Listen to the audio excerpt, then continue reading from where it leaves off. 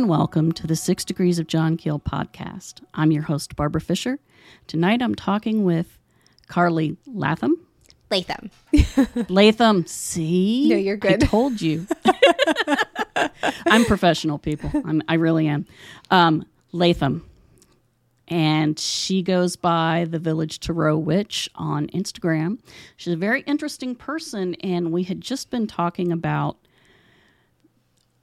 what's haunted, houses or people or both. And so why don't you jump in with your haunted house story? My haunted house story. I am really excited for this because I just had a phone call with my realtor. The house in question is for sale at the moment. I'm not going to say where, because if you buy that house, that's on you, buddy. That's not my problem anymore. But I would say that I am someone that has always been sensitive, but I lacked the information and the understanding of what was going on. So I can look back at my life and pinpoint several times when I felt like I wasn't alone. Like I had experiences that I couldn't explain, but I was raised Mormon. So I was raised in a very black and white, this is what's real, this is what's not religion. And as a result, when I had these experiences, I almost always would chalk them up to anxiety. Like that it was the only way that I had to interpret what was going on is I would be alone in a room and be feeling watched, and I had no explanation for it other than I must have watched too many horror movies. I am an anxious person that runs in my family. So that's logical, right? So fast forward to my adult years, I left the Mormon religion, which is a whole thing. Yeah, that's a big thing. It's a big thing. Yeah, it's a big thing. It was hard on my family. It was hard on a lot of the people that I was friends with. It's the reason that I'm not active on Facebook is because I have a Facebook account, but Facebook is where all of my Mormon people live. And so I know that strategically going on Facebook is good for me, but I avoid it at all costs. So that's fair. It is fair. Facebook is kind of an ick place anyways. So I left the Mormon religion, and within a couple of years, I moved to Florida. And I had lived in Texas essentially my whole life. So we're talking born into this religion, left it, and then left my home state behind in a very short amount of time. Okay. So I got to Florida and I am fully an atheist at this point. I don't believe in anything. If you know anything about Mormonism, it is that they teach that is the one true church, and they actually will actively tell you if this isn't true, nothing is. So I worked through that conditioning. I had that moment where I was like, this religion, this story that I've been told my entire life, there's no basis in reality. This isn't real. I don't have to stick with this, right? And it was huge for me because I had always been very unhappy within Mormonism. I did not fit in. I'm here on this podcast. Do you think that I fit in with Mormonism? I didn't fit in there. I didn't really fit in super well with my family. I've always been a little bit odd, And so I'm moving into this house, and almost immediately I started noticing strange things that I felt my whole life, but they were really amplified in this house. One of the first nights that I was alone, which was very few and far between. At the time, I was a military spouse. My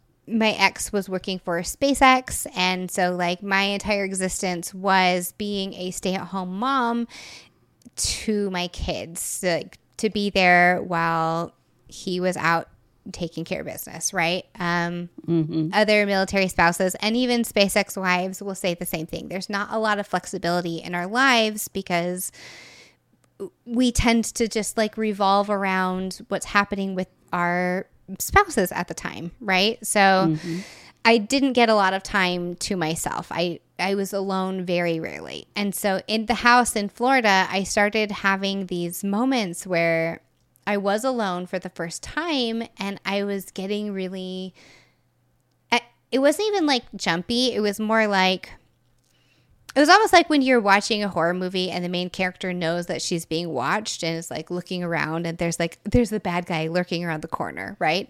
It's that type of feeling, except that I really was alone. And so I'd be looking around my house and being like, I don't understand what the problem is, but it was intensified to a degree that I had never felt before. So it even got to the point where like I was afraid to be in the main house by myself. So if I was alone, which again, I live to be alone. I love my children, and I love when the house is to myself. Like I thrive in alone time. I don't like it when my house is too loud or too crowded or too busy, which is hilarious because I homeschool my kids. So it's always all of the above, right? But I would go into my bedroom and I was scared to the degree that I was locking myself in my bedroom and just like kind of hanging out in there and watching TV in bed until my kids would come home, right? So this is happening, and then meanwhile, I meet these new friends in the neighborhood. I had joined, I homeschool my kids, so before we moved to Florida, I did a lot of research on homeschool groups, on trying to find ways for us to get involved in the community so it wouldn't be as hard of a transition as, you know, it's a pretty big move. So I met these women and they started talking about birth charts and things that I was like, okay, I'm a little bit familiar, but I also don't know because keep in mind, I'm an ex-Mormon. Mormons don't talk about any of those things ever. Ex-Mormon atheist at this point. Okay. So I am forever fucking up my feet. Like it is just a rite of passage. I will injure my feet in the most bizarre and ridiculous manners ever. Like I don't have a single story that I like that makes sense. No, it's the dumbest stories that lead me to injuring my feet. So this particular day I'm walking up the stairs and I stub my big toe, and that's ridiculous, but I remember at the time being like, ow, you know, and then just going about my day. I took the kids swimming. We went for a walk around the neighborhood with our new friends. We're doing this, we're doing that. I put the kids to bed. My ex at the time was working night shifts, so he was gone. So I like tucked the kids in, and I am laying in bed, and my foot starts to hurt so bad. Like it's just getting worse and worse and worse. And the longer that I sit there, the worse the pain is becoming. And I'm like, this is ridiculous. My fucking clumsy ass, right? So I'm like, okay, I'm going to get up. I'm going to get some ibuprofen. My bedroom was on the second story. So I opened the door to my bedroom, and there was like a little hallway and a landing area. So I take a few steps down the hallway. I'm almost to the landing area, and I just get hit by this wall of fear. So I stood there and I was like, I don't know how to process what I'm feeling right now, because I was aware that I was more afraid than the situation warranted, because I'm like looking around and I'm like, I'm alone right now. I put my children to bed. Like they are in their bedrooms. There is no reason for me to feel this afraid. And so I tried to take another step, and the fear just intensified to the level that I was like, I don't know what to do here. So I went back into my bedroom, and I was like, I guess I'm just going to wait this out. Like, what do you even do here? So like that night was dramatic. And then the next day I had mentioned this to my new friends because it just was such a bewildering experience for me that like I didn't have any way to logically explain what had happened to me. Like, yes, I am prone to anxiety. I've always been prone to anxiety, but I've never had that experience where I was rooted to the spot, petrified for seemingly no reason, right? Mm-hmm. So you had none of the anxiety thought loops. None of the anxiety thought loops, right? Oh, I'm so glad you brought that up. It didn't feel right. It didn't feel right, but there also wasn't a reason for it to feel wrong. Like, right. You know, I do have anxiety thought loops when I'm alone, but they always take a very specific pattern. Like, I could tell you exactly what I worry about when I'm alone. And that night, none of those things were happening. It just was my foot hurt so bad. And I was like looking at my empty house and being like, I don't understand. Like, what is happening to me? Because there is no reason to feel this way. And like, there were no traumatic, other than the move, which you could count as traumatic, but like, it really wasn't that bad. You know what I mean? Like, yeah. It was sad. It was really hard to leave my home. It was hard to leave my friends, but it wasn't like a traumatic move. So I mentioned it to my friends and they started encouraging me to have a psychic that they know come to my house and clear it. And I was really resistant to the idea for a little while because I was like, I don't believe in that. Right. That's perfectly logical. Yeah. So I was like, I don't know. That seems like a stretch. Like, I've always been anxious. Like, I'm sure that there's some explanation. But one of like another night, I was laying in my bed and I was like, what if my kids experience something like that? And I was like, I don't know what happened to me. I can't explain why I felt this level of fear, but I am an adult. What if my kids had that same experience? And then I was like, okay, that was hard for me. I'm in my 30s. I'm 35 now, so I probably was like, I don't know, earlier 30s, right? Like, if it made that level of an impact on me, what would it do to my kids? So right. that was the motivating factor to call this woman to my house, and that alone was an entire experience because she came over and she's blessing my house with holy water. She's calling Archangel Michael. Like, she's saying these prayers, these rites that I am not familiar with because I was raised Mormon. And right. Mormons don't have the archangels. They don't have holy water. They don't even really talk about ghosts. So like, all of this, and I'm just following her through my house, and my eyes are like wide as fucking saucers. I'm like, okay.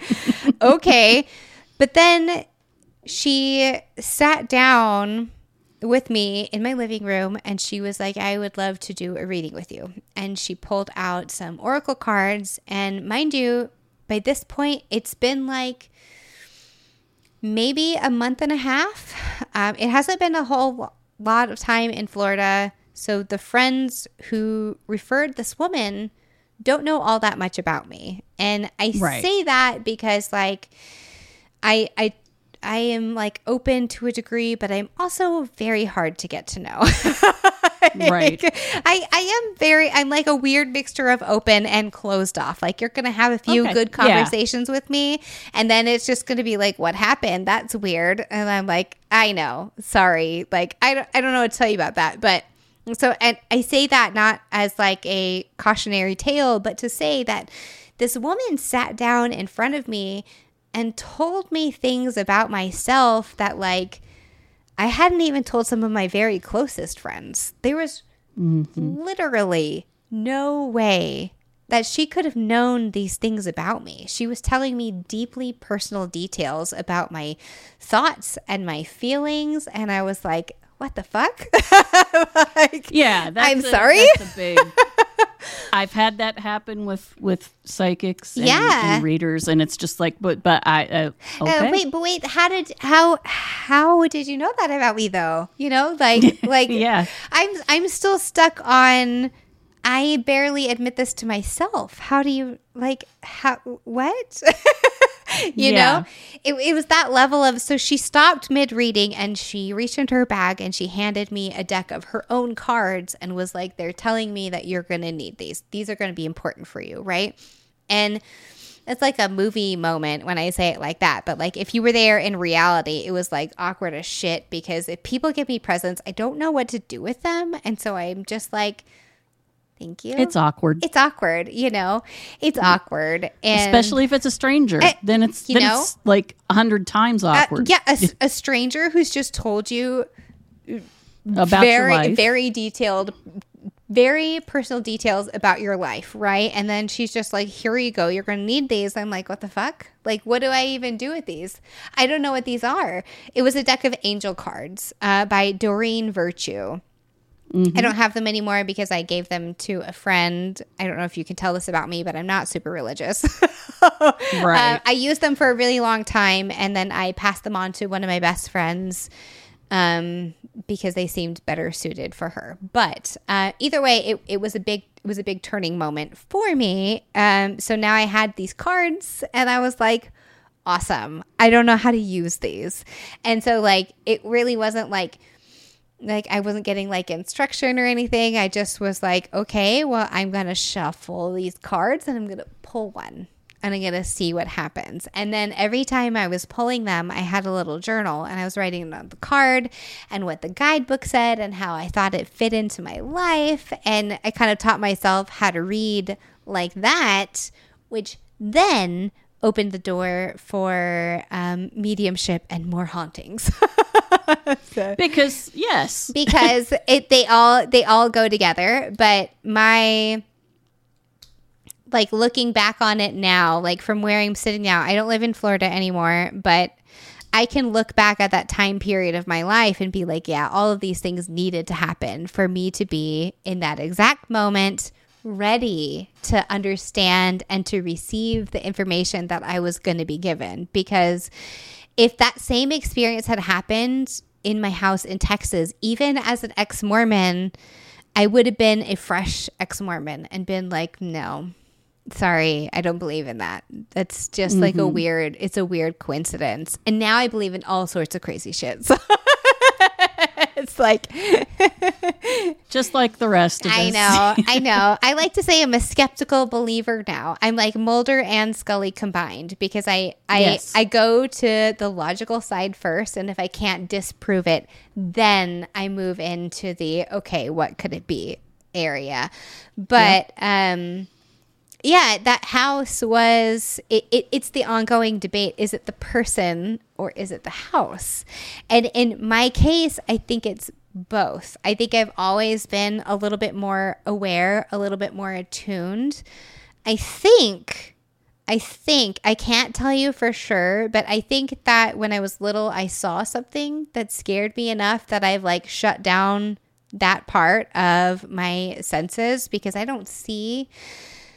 Occasionally I hear, but very rarely. So like I have a very limited skill set with which I can communicate with the other side, and that works for me. Like, you know, I'm not so, it makes it a little bit more frustrating sometimes if I'm trying to figure something out and it's like, you know, you're talking to someone shouting at you while your eyes are closed and your ears are plugged, but it's still satisfying in a way. But like, I can look back at my life and be like, were you really afraid, or was that potentially a ghost interacting with you and you perceived it as fear, because there's no way to explain why. Because if you can't see and you can't hear and you only feel someone in your space, it's like jarring, you know? Mm-hmm. And there's clearly no one else. And there's clearly no one else, right? It's a huge one. Yeah. Yeah, it's uncomfortable.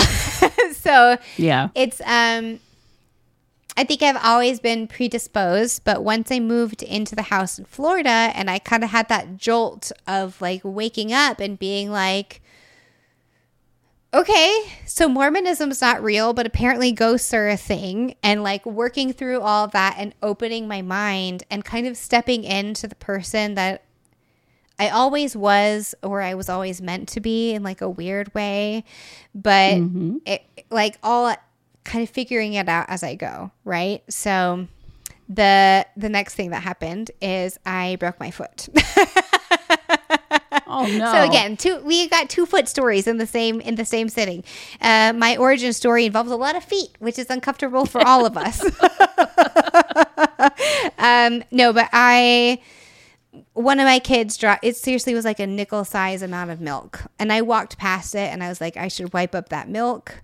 And then I got busy doing mom things, and you skidded on it. Yep, that's exactly what happened. I skid on it. I fractured the bones in the top of my foot, and I broke, I didn't break. I tore the muscles and the ligaments. Apparently, I was very close to like being one of those foot injuries that like you're fucked, you know? It was like you're just going to be like that forever. Yeah, there was an actual name for it. I can't remember what it was called anymore, but my doctor always gave me this pain scale question based on pennies, and I just like every time I went there, I forgot everything that he told me because he was always like, since the last time you were here, on a scale from 1 to 100 pennies, how many pennies do you have left? And I was like, I'm bad at answering 1 to 10 pain this is scale. Like a word problem. What is this? You know what? Like, yeah, like look at me. I'm not made for math. I'm not a math person. And I would try to describe what I was feeling. And he was like, no, just answer the question. I was like, but I don't understand. I don't know what you want from me. But so I broke my foot. I spent several weeks in a cast. It was right before Halloween. And so I started watching ghost hunting shows, naturally. And because that's what you do when you exactly break your foot. That's what you do when you break your foot right before Halloween, right? Like I could. Yeah. It was also during COVID, so this is 2020. My foot's in a boot, my right foot, and so you can't drive when your right foot's in a boot. Like there just is nothing to do. So I start watching these ghost hunting shows, and I was like, why is this explaining my life to me? Like the more I'm watching, the more stories I'm hearing, and people describing feeling entities around them. I'm like, what the fuck? Like, I'm sorry. Is that what it was? Like, are you explaining my life to me right now? Like, what is even happening? So I like, it was the first moment where like I had a psychic come to my house. Like I understand how this sounds. I had a psychic come to my house to clear it because it was haunted as shit. And then I'm still like in this moment of like, wait a second, what? And so I've learned to read cards by now. I'm reading tarot and oracle like fairly confidently. And I saw a paranormal investigator out in Florida post on Instagram, like, I'm going to do this investigation. Here is this tarot spread. If anybody wants to pull any cards ahead of my investigation, like, here it is, you know, here it is, see what you get. And so I was like, well, what else do I have to do right now? My foot's broken, you know, and I have a deck that's one of my favorites to use for mediumship. It's called Art History Tarot for Past Lives. It's a deck specifically made to help you tune in to your past lives, but it works very well for mediumship. So I had that deck and I was like, sure, I'm going to give it a go. So I followed the prompts and I wrote it up. And later I heard back from him and he was like, that actually was, you know, there was some accuracy there. And I was like, sweet. This is something I didn't know that I could do, but now I know this. And it ended up being a really great relationship. I met that person. It's Eric, Ghost Hunter of South Florida, is a part of a paranormal team, War Party Paranormal. So I got to know a lot of them. I pulled for them ahead of some other investigations, and I went out into the field with them a lot, and I would pull cards while they were using their devices, and that's probably my favorite thing still to this day because like I miss doing that a lot because it really is cool to sit there and most of the time, if I am pulling cards for a haunting, I will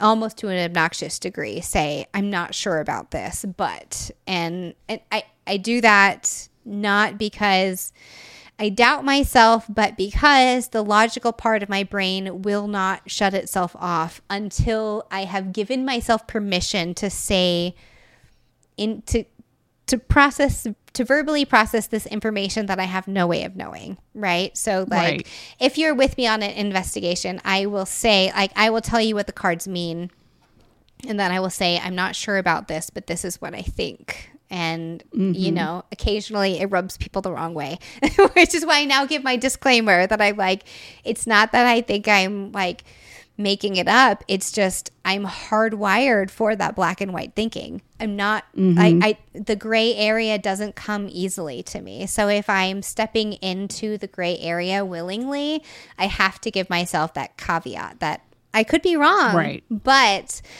it was and still is really rewarding when I am sitting there like sprawled in the fucking dirt sometimes, or like I'm usually on the floor. I almost never sit at a table. Why? I don't know. I'm just on the floor. I have cards everywhere and I'm spouting what could be nonsense. Like I could be pulling stories out of my ass. I tell them what I think that my cards are saying, and then they play back the EVP recorders, and there's some sort of confirmation for the words that I've just said. And that's the moment that I'm like, this though. This. Yeah. I love this. Yeah. I like the idea that you're sprawling on the floor too.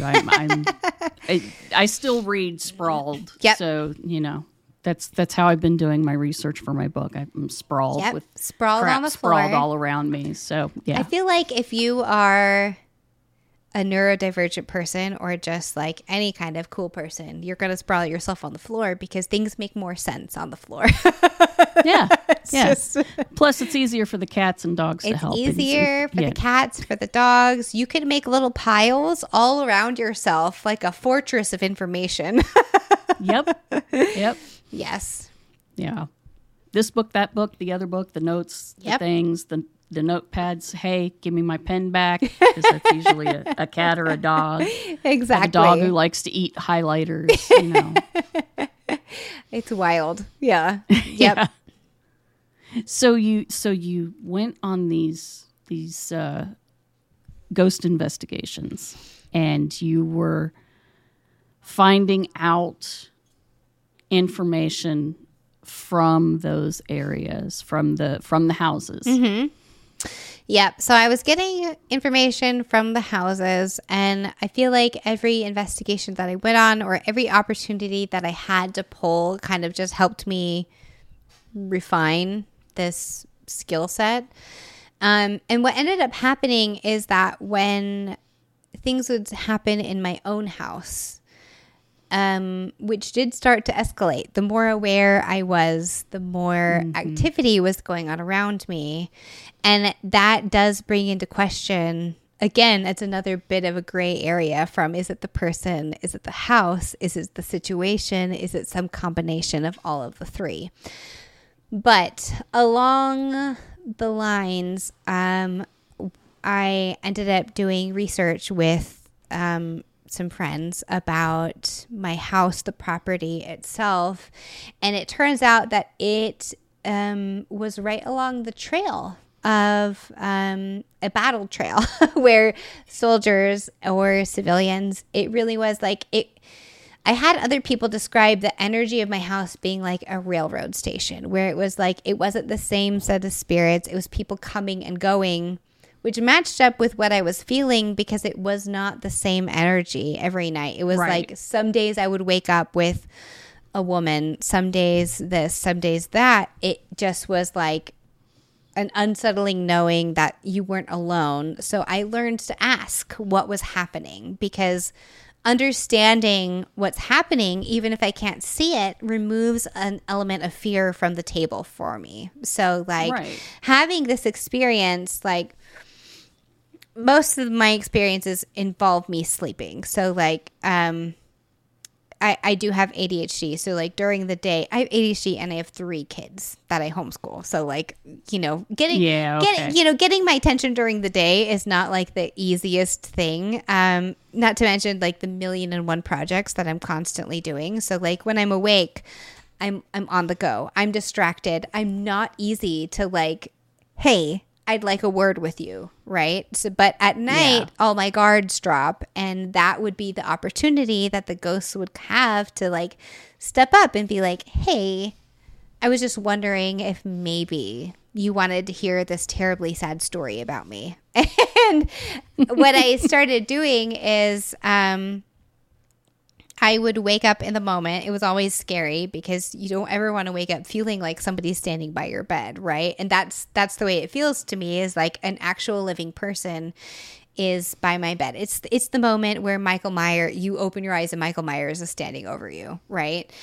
And I learned to calm myself down. Like I would have a mental checklist and be like, the doors are locked, the alarm's turned on, my dog's not barking, my kids aren't awake, like there's nobody here, right?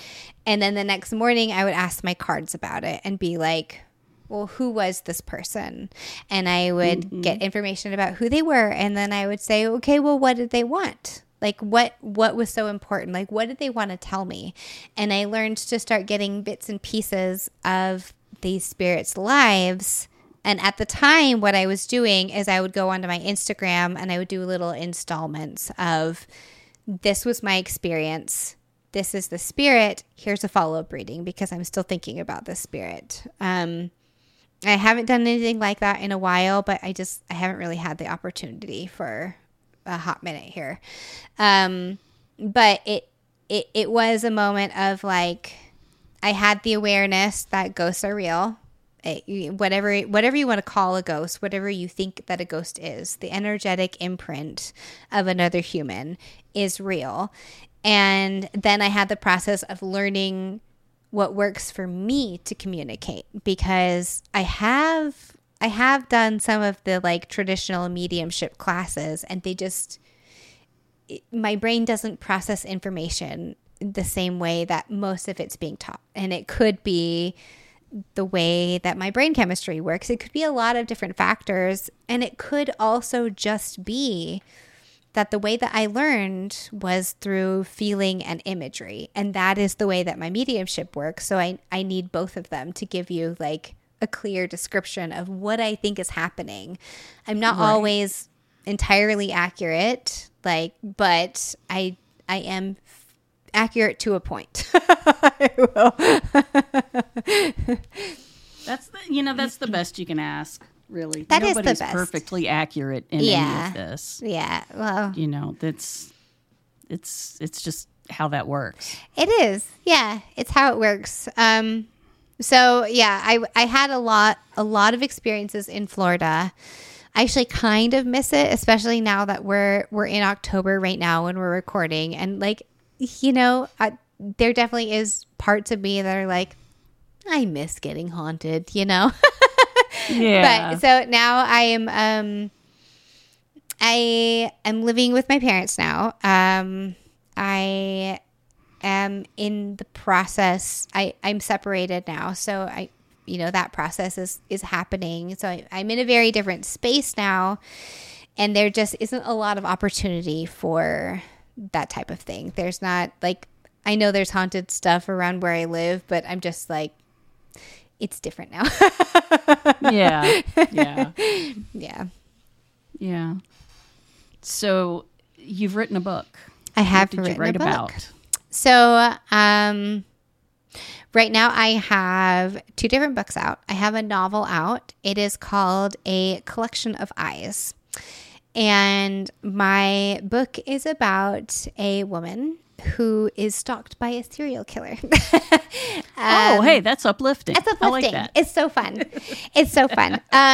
So this book started as a birthday present for my best friend. Her name is Joy. If you are on Instagram, you can find her at thewild_herstory, like historian, but her. And she lives in England. So I I wanted to do something for her birthday, but I don't remember what was happening, but I couldn't send her a box at the time. So I was like, I'm going to write her something. And I wrote her this short story. And if you have ever met Joy, she is fierce and just so brave. And she has done so much to help me before and after I got my PTSD diagnosis. She was helping me sort through the mess that was my life, right? Like she was, Right. she was one of the people that, not the only person, but she was one of the people there that saw everything that I was up against and was like, I'm here and I'm going to help you through this. And so I based the character of my story on Joy as this like tough final girl. She's been through it. She's come out the other side stronger, right? So it started as this short story, and she was facing down the man who kidnaps her, basically. And you know that in the first few paragraphs, so that's not a spoiler. She survives their initial encounter. And what I did is I fell in love with the character. I fell in love with the storyline. And Joy was like, I love this so much, it should be a full book. And I was like, okay, how do I, like, I'm already done. What do I do from here? So what I did is I took that as an opportunity to explore explaining the way that PTSD feels to me. So my descriptions in the book will not be the way experiencing PTSD feels to everyone. But at the time, I was having a really hard time with nightmares. A lot of people with PTSD experience. And if you've never had I usually refer to them as trauma dreams. So if you've never had a trauma dream, it's not like a regular nightmare. It feels more real than that. It feels like the biggest reference that people make are when you're a soldier and it feels like you're back in battle. But there's not a lot of references for the people who were not in battle, right? Mm-hmm. So my story, nothing like what's in my book happened to me. Like it's not that at all. It just was that I was looking for a way to express the feelings that were drowning me at the time. And I wanted to do it in a way that I didn't have to talk about what happened to me, because I just still don't want to talk about it. If you've talked about it with your therapist, that's exactly. all it's needed. If you exactly, you don't have to tell the world. If you're talking about it in therapy, if you're talking about it and you're safe with your safe people and you're still struggling, I turned to writing. And so I had this initial idea, and then I was like, what would it be like to watch we already know she survived. She is a final girl from the beginning pages, but what's it like after that? And that's what I went in with the rest of the book to explore was the after effect. And of course there's twists and turns, and there's ghosts, and there's spice, because that's just who I am as a person. But right. The intent there was to showcase the resiliency of being a human and experiencing something that shatters your idea and your expectation of the world, and then learning how to put yourself back together. Because that's the part that there's not a lot of people who are like, guess what? Your world just got rocked. It's either the before or the well after that we get. It's not the people who are sitting in the middle of the mess and being like, I don't know how to feel better. I don't want to feel like this. I miss who I was before, but I don't know how to feel better. And yeah, I am better now. I'm like, am I healed? No, but I'm in a better place than I was now when I wrote it. But the act of writing it really was therapeutic for me, because I got to give all of my symptoms to a fictional character, but the act of doing that really allowed me to look at it and see, because you know, there are days when you wake up and you're like, I shouldn't still be struggling with this. Or like, you know, it's the thoughts that once you have a mental illness, they get better, but they don't necessarily go away. That's like, you should be over this by now. You're being over dramatic. You're imagining how bad this was. It's those thoughts like that when they weren't mine anymore, and when they belonged to a fictional character, I was able to look at it and be like, God damn, look at me go. You know, like, you know what? I didn't face a serial killer, but I'm doing pretty fucking good. Yeah. So, that is my first novel. I don't write a lot of happy things. I will say. Oh, but why? You have PTSD. But why? Yeah. You have PTSD. Yeah. There's always an element of happiness to it, but whether it's ghosts or whether it's my writing, I appreciate the happy moments, and I think it's hard for some people who aren't curious about humanity or like human nature in the way that I am, because it's like, I think that all emotions are meant to be felt. I think that the good emotions and the bad emotions, and I think that sometimes the delicate weaving of the two are what it means to be human. It can't all be good and it can't all be bad, because then what's left? If everything is good, then what makes anything special? You know, it's like, do I want to have PTSD and feel the lowest of the lows as often as I do? No, not at all, you know? But also, I can recognize that when I'm having a bad day, it makes me appreciate the good days that much more, because I do know what it's like to feel those depths. And I try to write from that perspective too, and that I don't use a ton of descriptive language. I'm trying to get a little bit better at that, but I write in a way that lets you imagine how it feels to be in that situation. So if you read my book, it's scary because you feel like you are having the emotions that she is feeling. It's not that my wording is super scary. It's just, you're putting yourself in somebody else's shoes for a while, which is why I love books. Yeah. It's a safe way to learn things. It's a safe way to experience things that are outside of your experience. Exactly. And if you have actual empathy when you read, you can't help but get into the shoes of whichever character is being written about. Yeah. You know, and you experience with them their life and the way that they cope with awful shit. Yep. You know, just terrible. I mean, you know, one of the things about being an author is you come up with these characters and you love them, but then you put them through awful, terrible things. Oh my God, the worst things. Yeah. because if you don't, who's going to read it?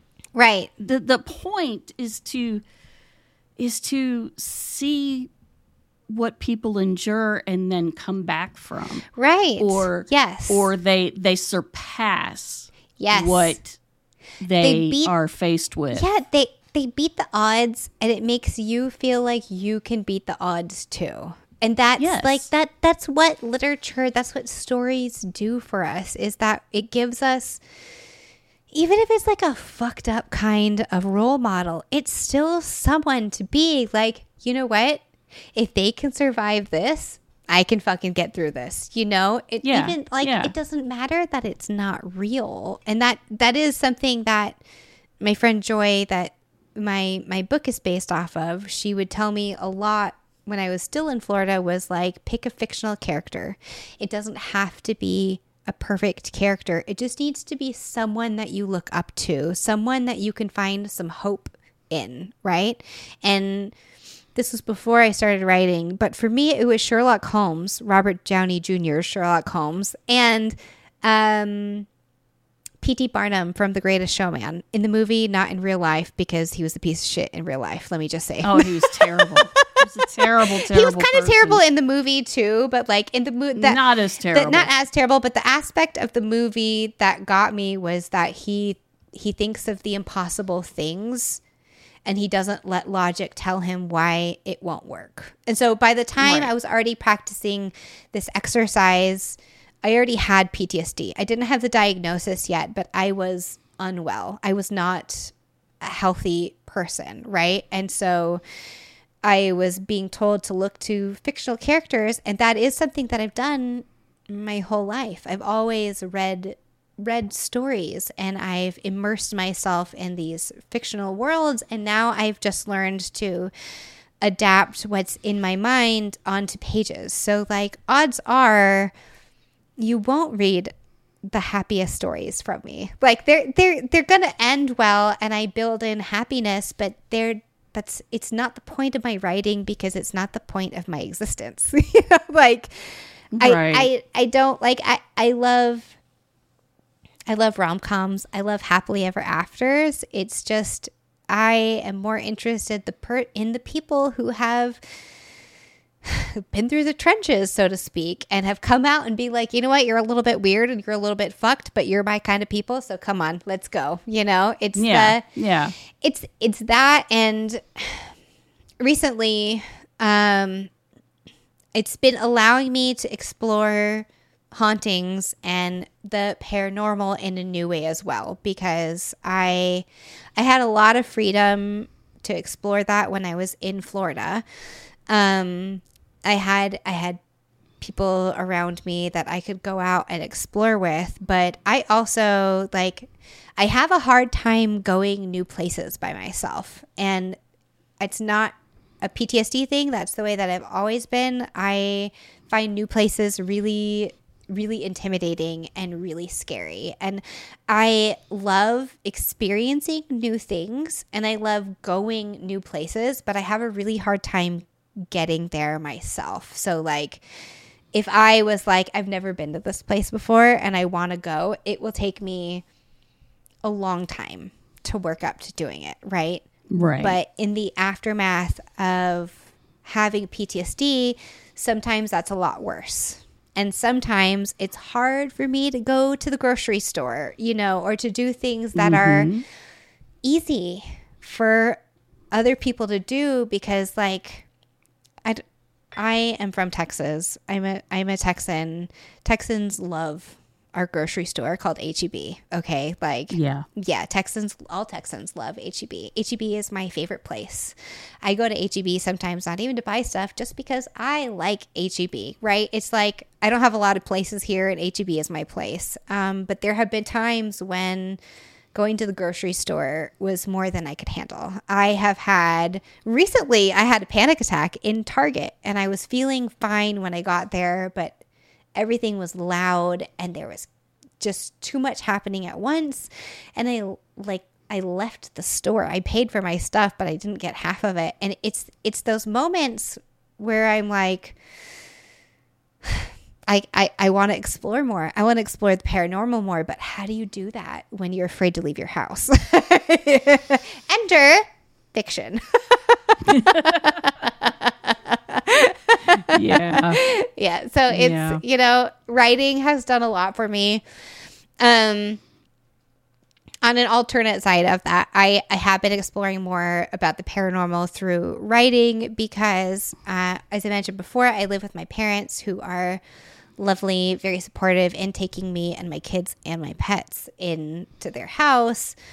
But it's not like what I do isn't necessarily like we don't talk about it, you know? Yeah. So yeah, it's just like, in my current situation, it's easier for me to put those things into a world of fiction than it is to be like, this is what I do, because I could be like, look, I've written a book.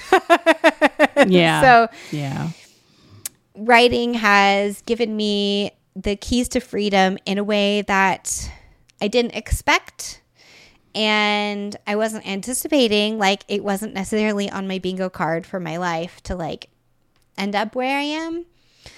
I would have liked to avoid the severe mental damage, but I also can look at the trajectory that my life has taken and the lessons that I've learned talking to ghosts and investigating and all the different things that I've learned how to do. And from where I'm at now, I can also see that, like, is it unfortunate? Yes. I can give myself that sympathy that, yeah, it sucks to be where I am, but also I didn't lose any of those things. I'm just translating them in a different way than I used to. So, like, it's different. Yeah. But I'm proud of it. I like where I'm at. Yeah. Now, do you do readings from a distance still?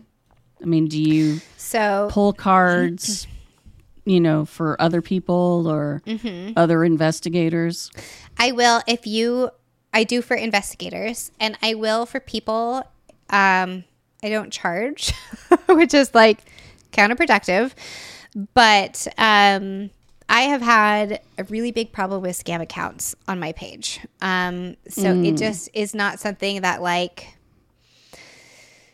with what was happening in my personal life, it wasn't sustainable for me to try to be like, no, that's not me. That's not me. That's not me. You should buy this from me, but this isn't me. It's like I removed that from the table for my own mental health, where, like, the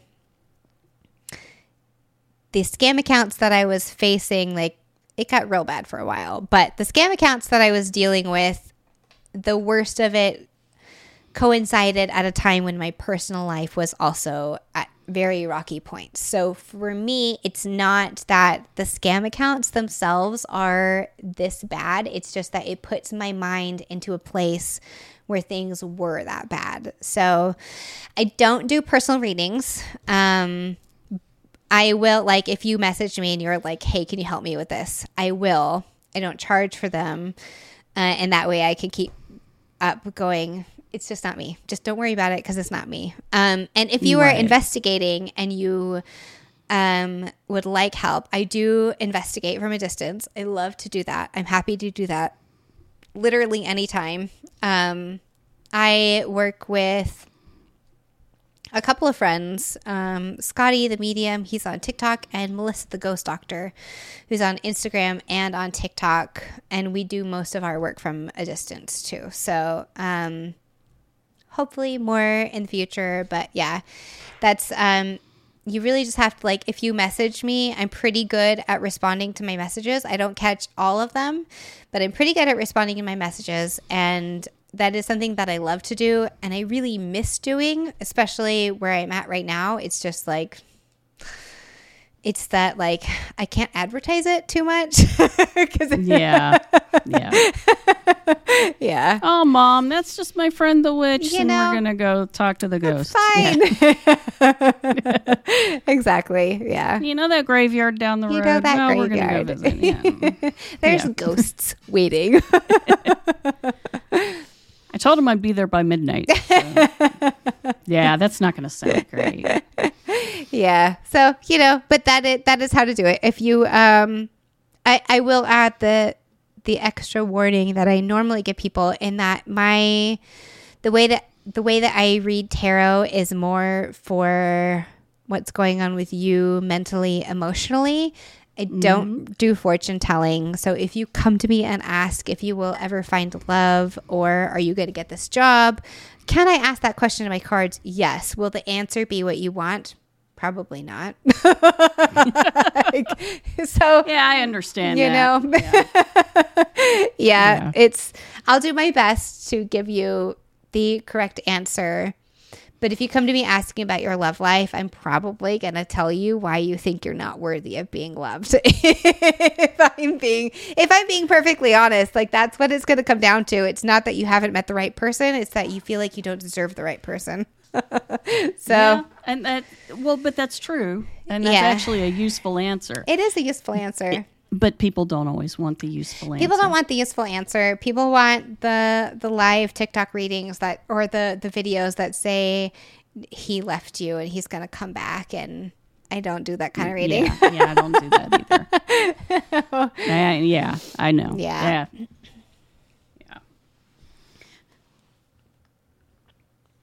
So when you think about tarot cards, how much of it did you learn from traditional tarot sources like books? Not necessarily the little tiny booklet that they give you, which is whatever it is. It is what it is. Let's just. I love those. Well, to an extent. To an extent. Yeah. Yeah. But how did you learn it from books, or what is your method? So I did learn it from books. I think actually I'm pretty sure that this is my first tarot deck right here. It's just like a basic Rider Waite. So I had the Oracle cards first. So the Angel deck by Doreen Virtue. And I started by shuffling and asking, what do I need to know today? And I would just pull one card. And then once I was feeling like I was understanding the one card, I moved on. So now my daily pulls are wild. I never know how many cards are going to come out. Like I still do the same thing. I'm like, what do I need to know today? And I pull, and however many cards comes out. But I used Biddy Tarot. It's a big account, but I got her guidebook. And I actually have it on my little trunk over here. The pages are literally falling out of the book. So I use a blend of intuition and the basic card meaning, in that I enjoy referencing what the card actually means.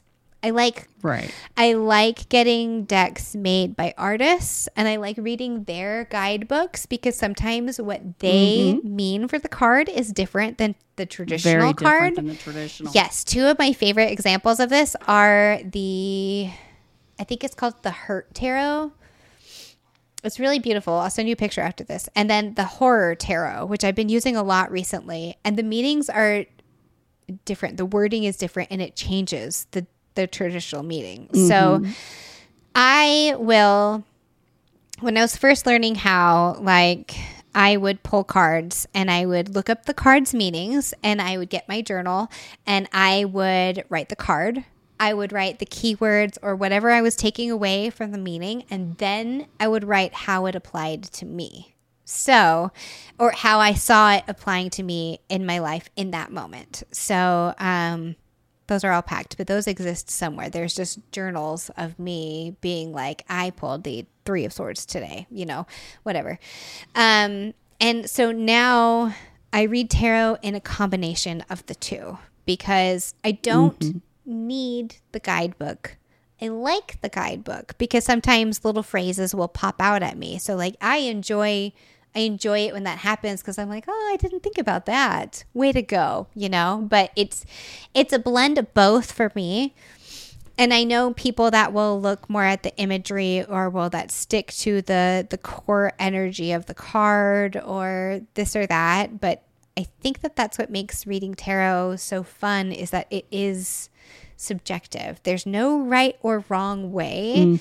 And my method isn't necessarily right. It isn't necessarily wrong either. It's a hodgepodge of all sorts of different things, and it looks different from day to day. Sometimes I'll pull my cards out and be like, oh my God, okay, I get it. And I'll put them away. And then the next day I'll do the exact same thing, and I'll be like, oh, I should look that card up. And I'll look it up, and I'll have a whole detailed, journal like I used to do. It just kind of depends. But that is one thing that when I was learning to read tarot, I also was in a lot of Facebook groups, which I said already, I'm not on Facebook a ton. Like, I have a Facebook page. I'm just not super active on there. But in the Facebook groups, they would always be like, if you're not reading on intuition, then you're not a real reader. And so, and I'd be like, okay, I guess I'm not a real reader then, okay. But I'm over here with my guidebooks and being like, fuck yeah. Look at that 10 of Cups. I didn't see that one coming, It's like, I just think that it's such a personal tool, and it's like, I love how mainstream and how popular tarot has gotten, because like I can go to Barnes and Noble and buy a new tarot deck if I really Yeah. want to. Like, they're there. Even in my like small Texas town, there's a spirituality section. I love Yeah. how accessible it is, but I also don't love that there are so many people out there that are like, this is the way to read tarot, or like, And this is the only way. this is the only way. And again, you can follow my life trail back and be like, she just doesn't like to be told what to do because of the way she grew up. And that's absolutely true. I don't like it. Like, if you tell me what to believe, I will immediately say, no, thank you. I don't like that.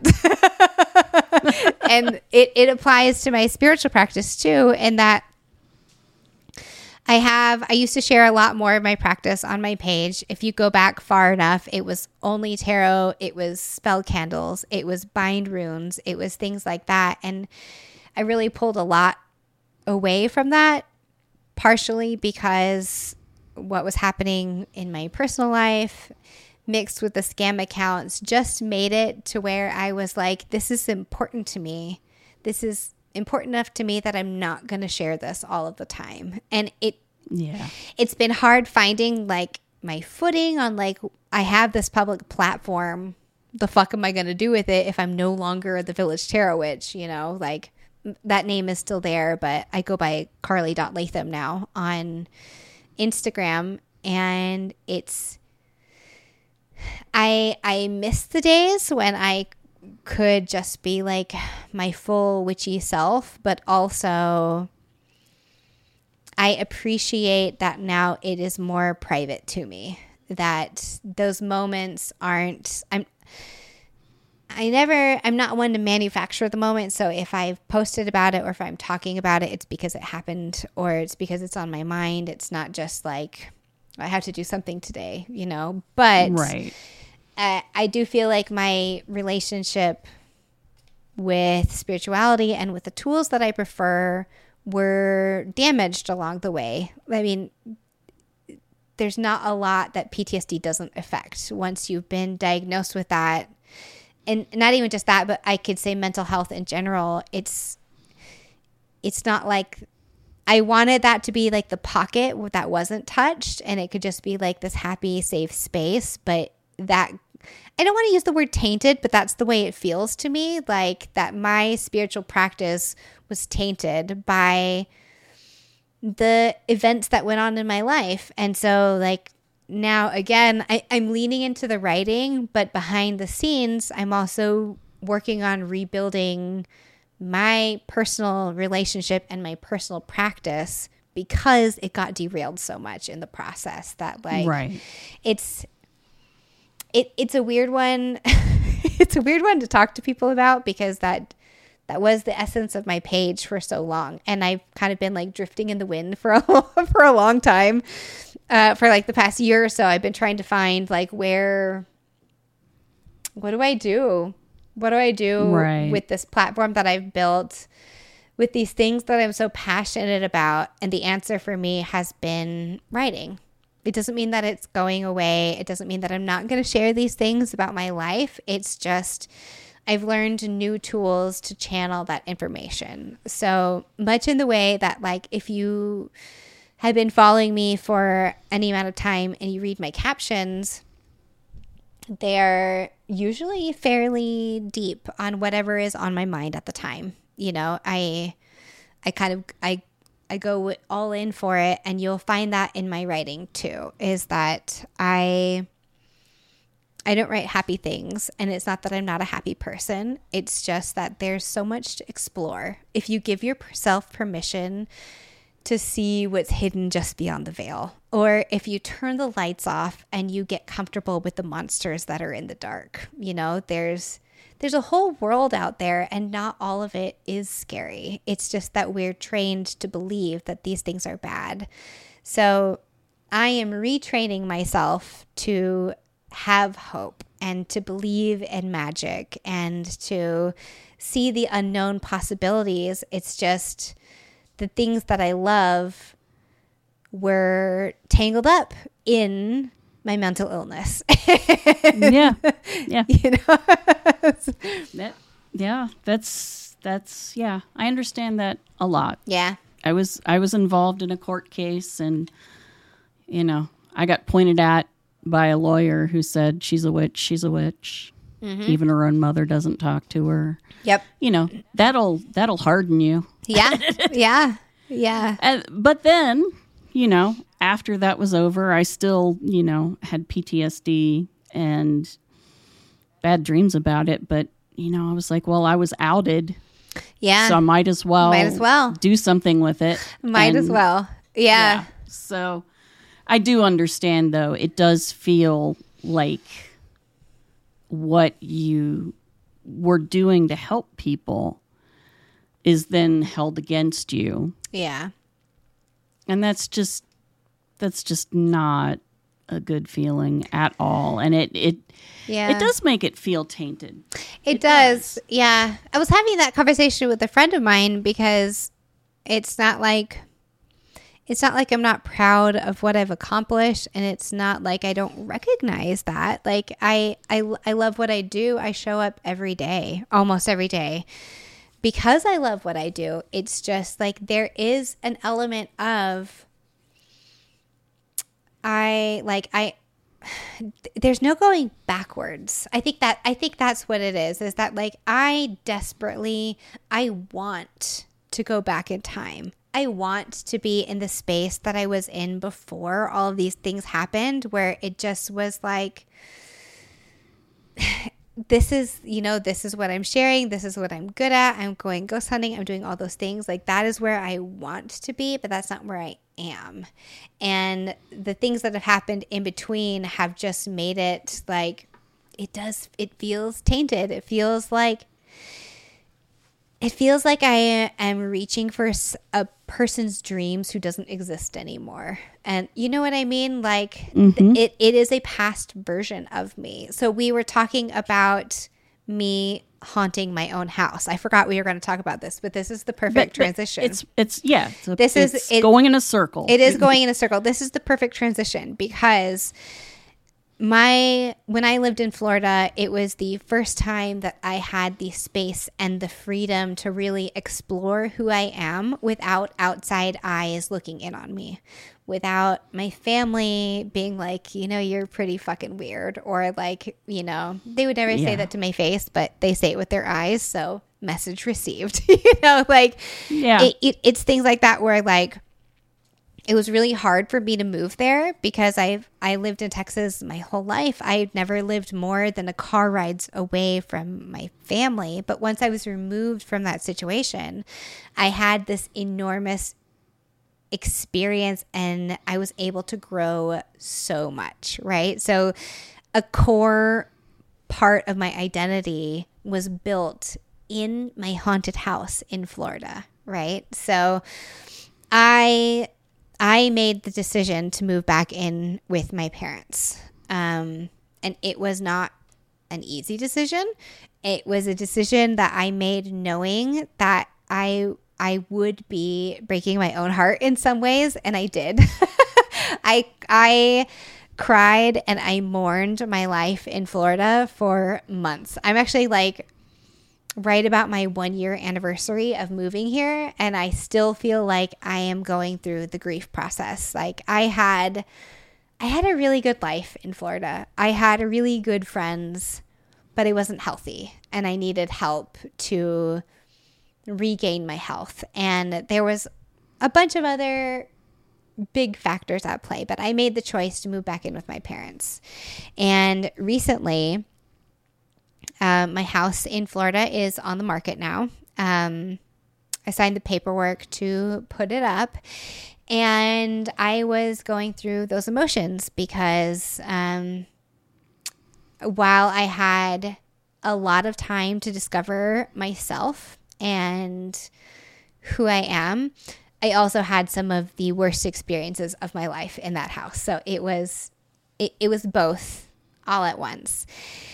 And so when my house went on the market, it's something that I have been waiting for a very long time. I've known that this was coming. It's, there was some logistics that needed to be worked out before it could get put on the market. And so once it went on, it was like I had a few days where I felt like I felt the depths of being like, this is my home though.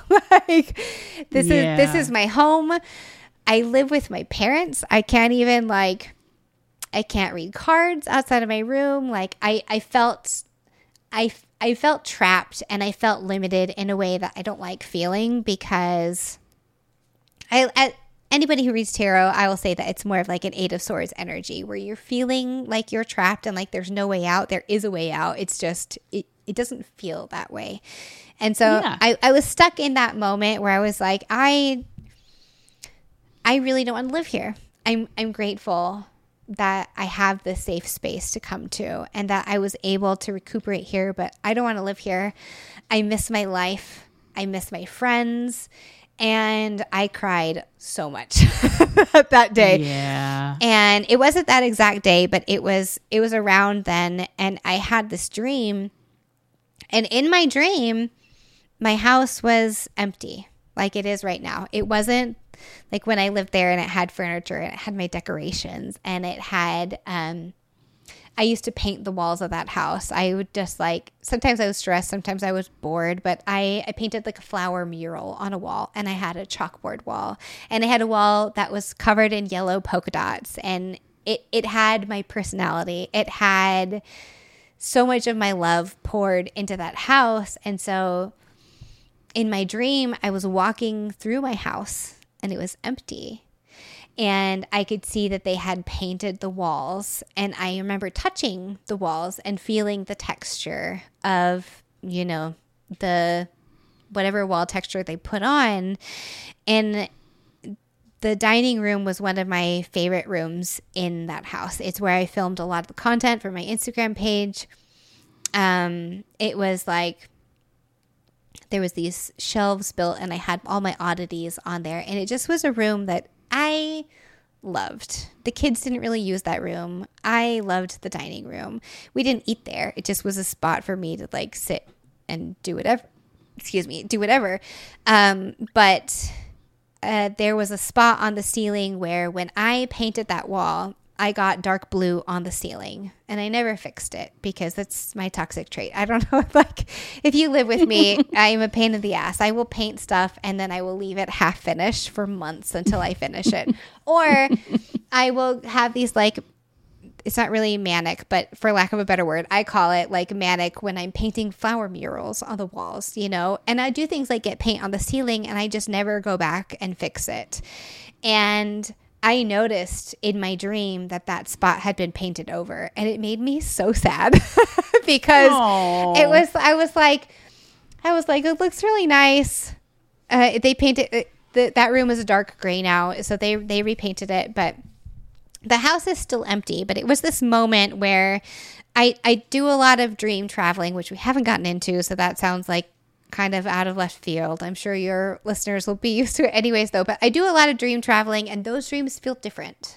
It's not like your normal dream because you don't have that level of awareness. Like I was actively processing my emotions while I was standing in my house in Florida, and it was my house. No one else was living in there. It wasn't like a weird in-between space. That was my house as it is right now, empty and freshly painted, you know? And so the next morning I woke up, and what I usually do when I have these experiences is I will talk it over with a couple of my friends, and then I'll usually grab my cards and be like, what was this? You know, like what did I just experience? So from what I've been able to tell, that was me astral traveling, like whatever language, whatever terminology you want to use. I missed my life and I missed my house, and I traveled back to it. I went there in my sleep, and I feel like I interacted with someone. I can't remember that one right now, but like that was the core of the moment, that I didn't want to be here. Didn't want to be in this house. I wanted my space. I wanted my freedom. So I went back to the last place that I had it, which was my house in Florida.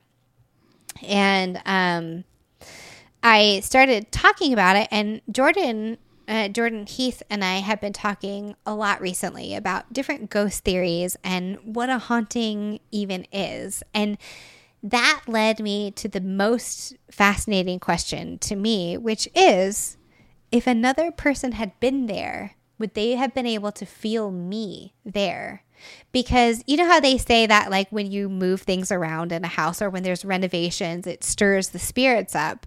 My walls got painted and I was sad about it. Me, a living human, which just makes me wonder about so much about hauntings in general. I have 1,000,001 different haunting theories, but in this particular instance, I am dying to know if somebody else had been there, would they have been able to sense me? Would they have been able to feel the grief that I felt in knowing that I have to give up my home, that like this house, I know I don't live there. I know why I can't move back there, but this is still my home and I'm still sad about it, you know?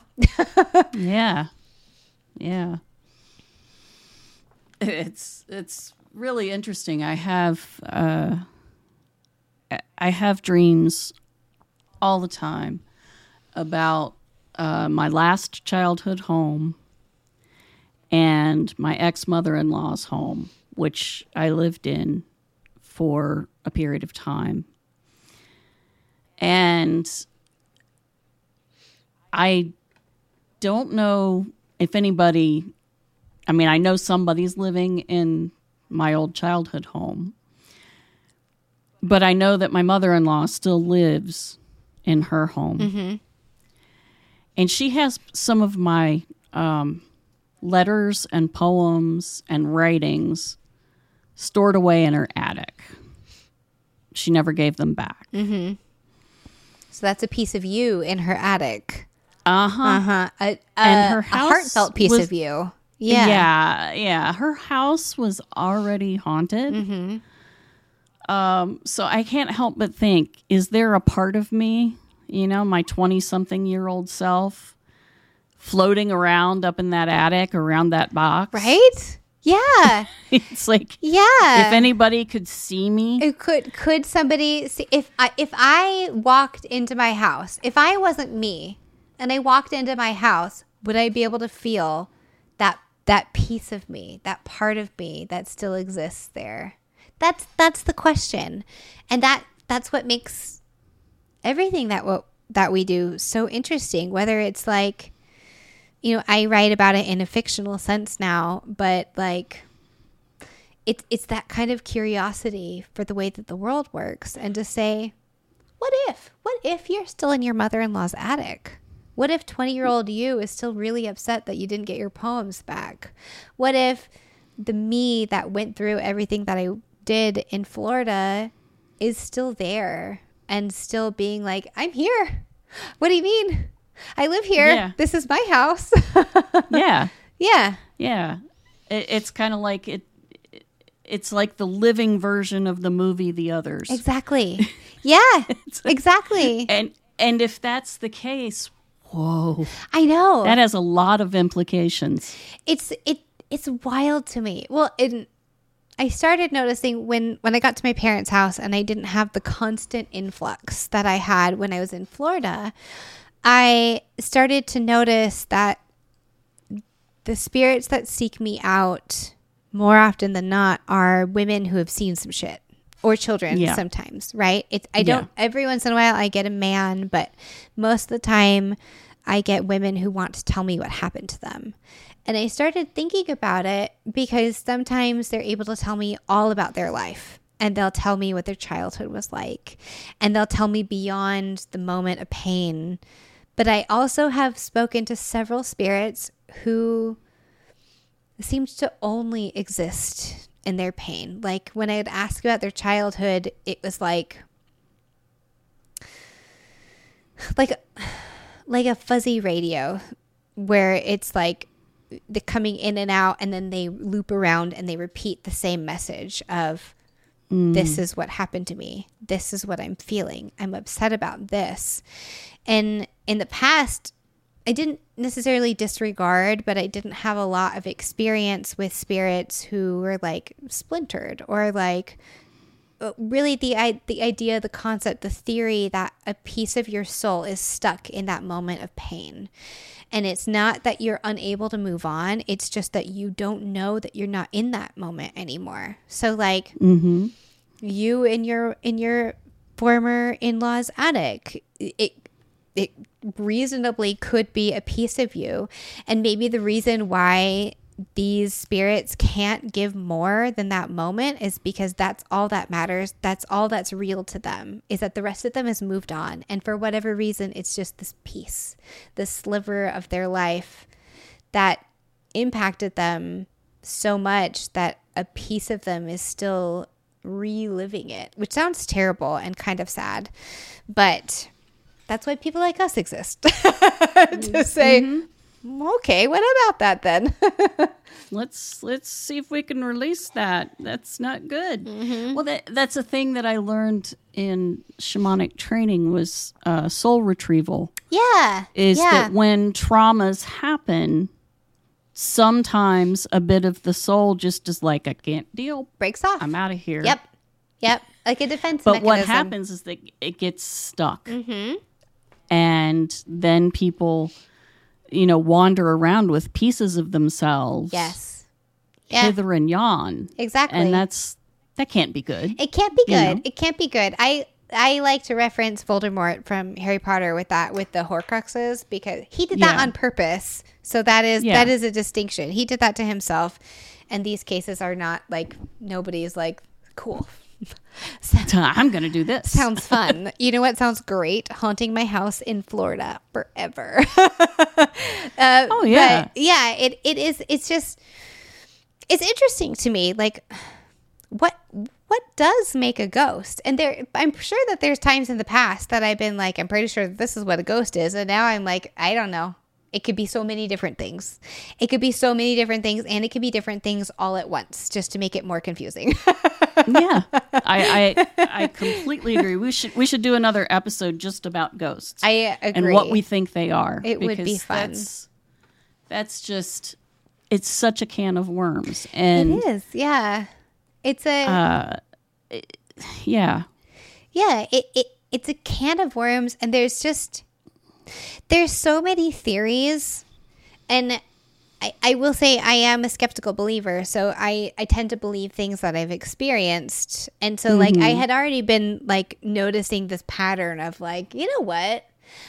I don't get people's loved ones who have passed on and been like, hey, can you tell so-and-so that I really love them and I miss them? No, I don't get ghosts like that. And I had already been like in the process of being like, why is that? What is it about me that I'm like what frequency do I shine on that's like, hey, ghost, tell me your most fucked up stories because I want to hear them. I do, to be fair.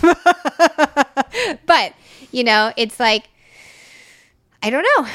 If I hadn't already been thinking about those things when I had that dream of my house in Florida, would I have entertained the idea that I had actually been in my house in Florida?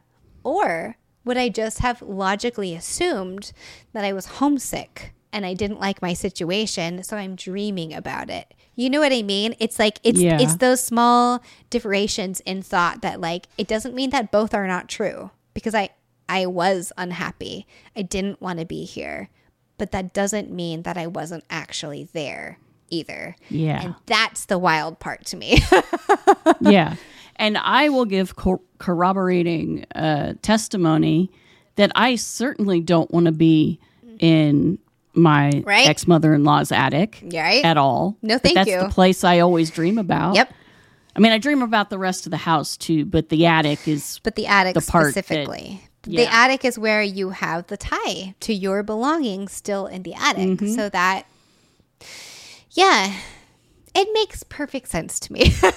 Exactly. It does. But, I didn't want to go there. So it may be that, sometimes we just go where we want or go where we were left. Yep. Yeah. I think it can be both. Like I will say that I have I do not know how to travel places on purpose. I've been trying to experiment with it because I'm like, well, I'm doing this more and more. I might as well figure out how it works. I have no clue. But it has been interesting once if you're willing to open your mind to the possibility that some of these things could be real and to just kind of track. Like, it doesn't even have to be like, well, tonight I'm going to go to sleep and I'm going to go to Bermuda or whatever. Like, that sounds fantastic. First of all, I love a beach, but for me, it's almost more like, this thing keeps happening. I should make note of it and see if there's a pattern here and see where it leads me. Yeah, in my case, I would never go to Bermuda because I'd get stuck there because, the triangle. The triangle, and all that. Yeah, that'd be my luck, I just watched It's like my compass is spinning. I can't get home. I don't know. I watched the Addams Family yesterday, so it was on my mind. Where Wednesday was like, nobody gets out of the Bermuda Triangle. But yeah, that is me and hauntings in a nutshell. That's I believe a lot of different things are possible. I think that more things about hauntings are true than I am aware of, than I know, than I probably will ever know. And I think that that's true for most things. And I'm okay with that. I like the unknown. I like exploring. I like theorizing and trying to figure out what could be real, even if I'm a skeptical asshole for half of it. When I'm experiencing something, I am skeptical as all get out. I sit there, there's a light in the sky and it's doing weird crap. Mm-hmm. And I'm looking at it going, is that a plane? Is it? What no, are you? There's not any FAA lights. Okay. Is it? No, there's no strobe. Oh, it's changing colors and it's doing a right angle turn. Well, it's definitely not a plane. Okay. Is it a drone? Because now we have to worry about drones. Right. Oh, yes. But they have to have a specific light as well. So I'm like, what is it? There's no noise. So I sit there and I run through all of these different things. But when people tell me stories, I don't do that. I'm like, no, I'm the same way. No, these people have experienced something, and I believe if they're going to talk about it in front of people, that they've experienced it. I'm the same way. Because what benefit do you have from talking about these things? Like I have stories that make me. I literally just told you that I dream traveled to my house in Florida, right? But I have wilder stories than that. And if I'm willing to say that, it's because I understand that it happened to me, and I feel like other people deserve that same respect. Where I might not understand what happened to you, but I will always try my best to be open-minded and to listen to your experience. Because was it actual paranormal? Was it not? I don't know. But it happened to you, and that makes it real. And that's the thing. If you experienced it and it's real to you, then it is real. It's not fake. It's not, is there a muggle interpretation? Maybe. Sometimes there is, yeah. But that doesn't mean that it wasn't a real event that you experienced. Exactly. I am so the same way, because I truly see no benefit in people just making up stories like that. Well, especially in the paranormal if you're going to do field. it, write it down and get money for it. I mean, right? Yeah. I have yet to be able to transform any of my actual encounters onto paper, because I'm so obsessed with getting all the details right. And I'm like, who would subject themselves to this? This is terrible. This is absolutely terrible.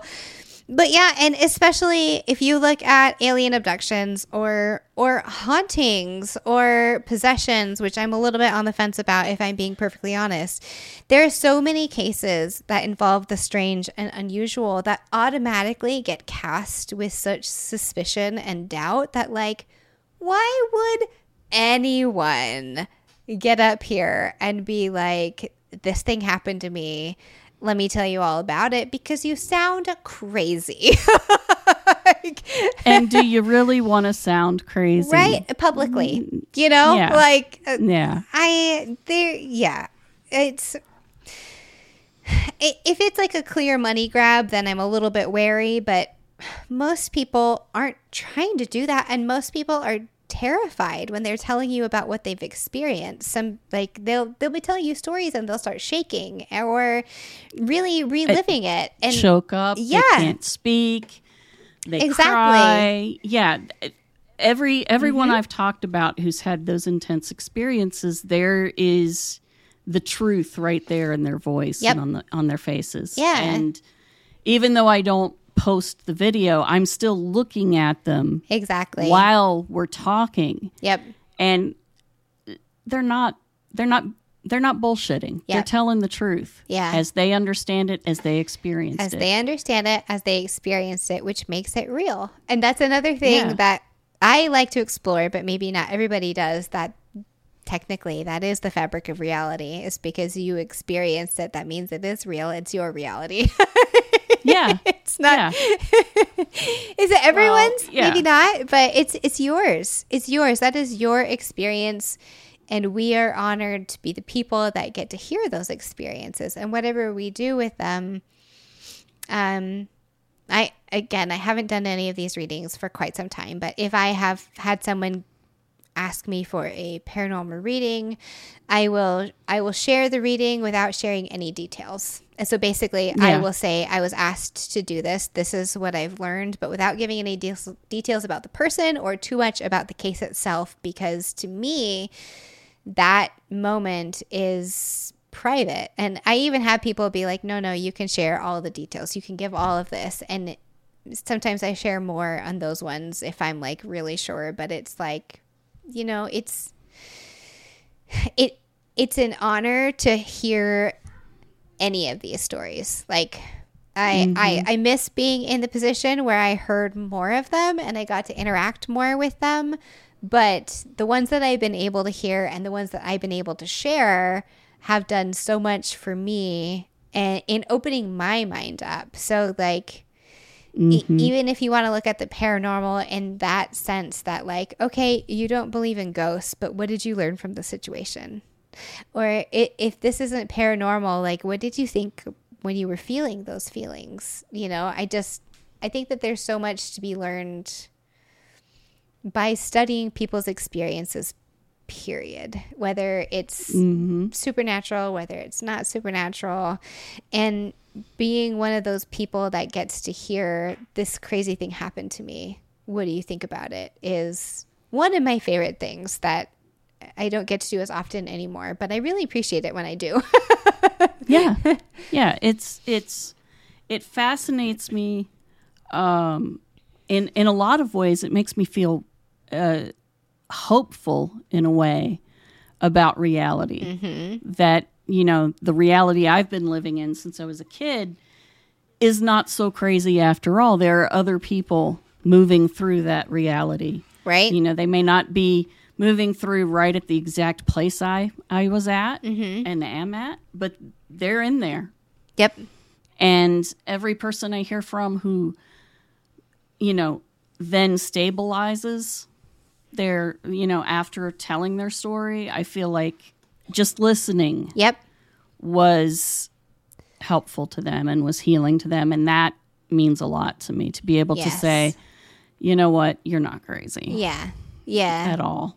It is. It's an important moment to be like, yeah, thank you. Because when you see the relief that they have, it's really nice. And I'm not always able to provide answers. I'm always honest about it if I don't know. Yeah. but you know, I'm not always able to provide the answers, but what I am able to do is to sit and listen and at least just hold space for the thing that you experienced. And, you know, there's definitely times when I haven't really had much to say or like, besides like, whoa, I can't believe that just happened, you know, but Yeah. it still is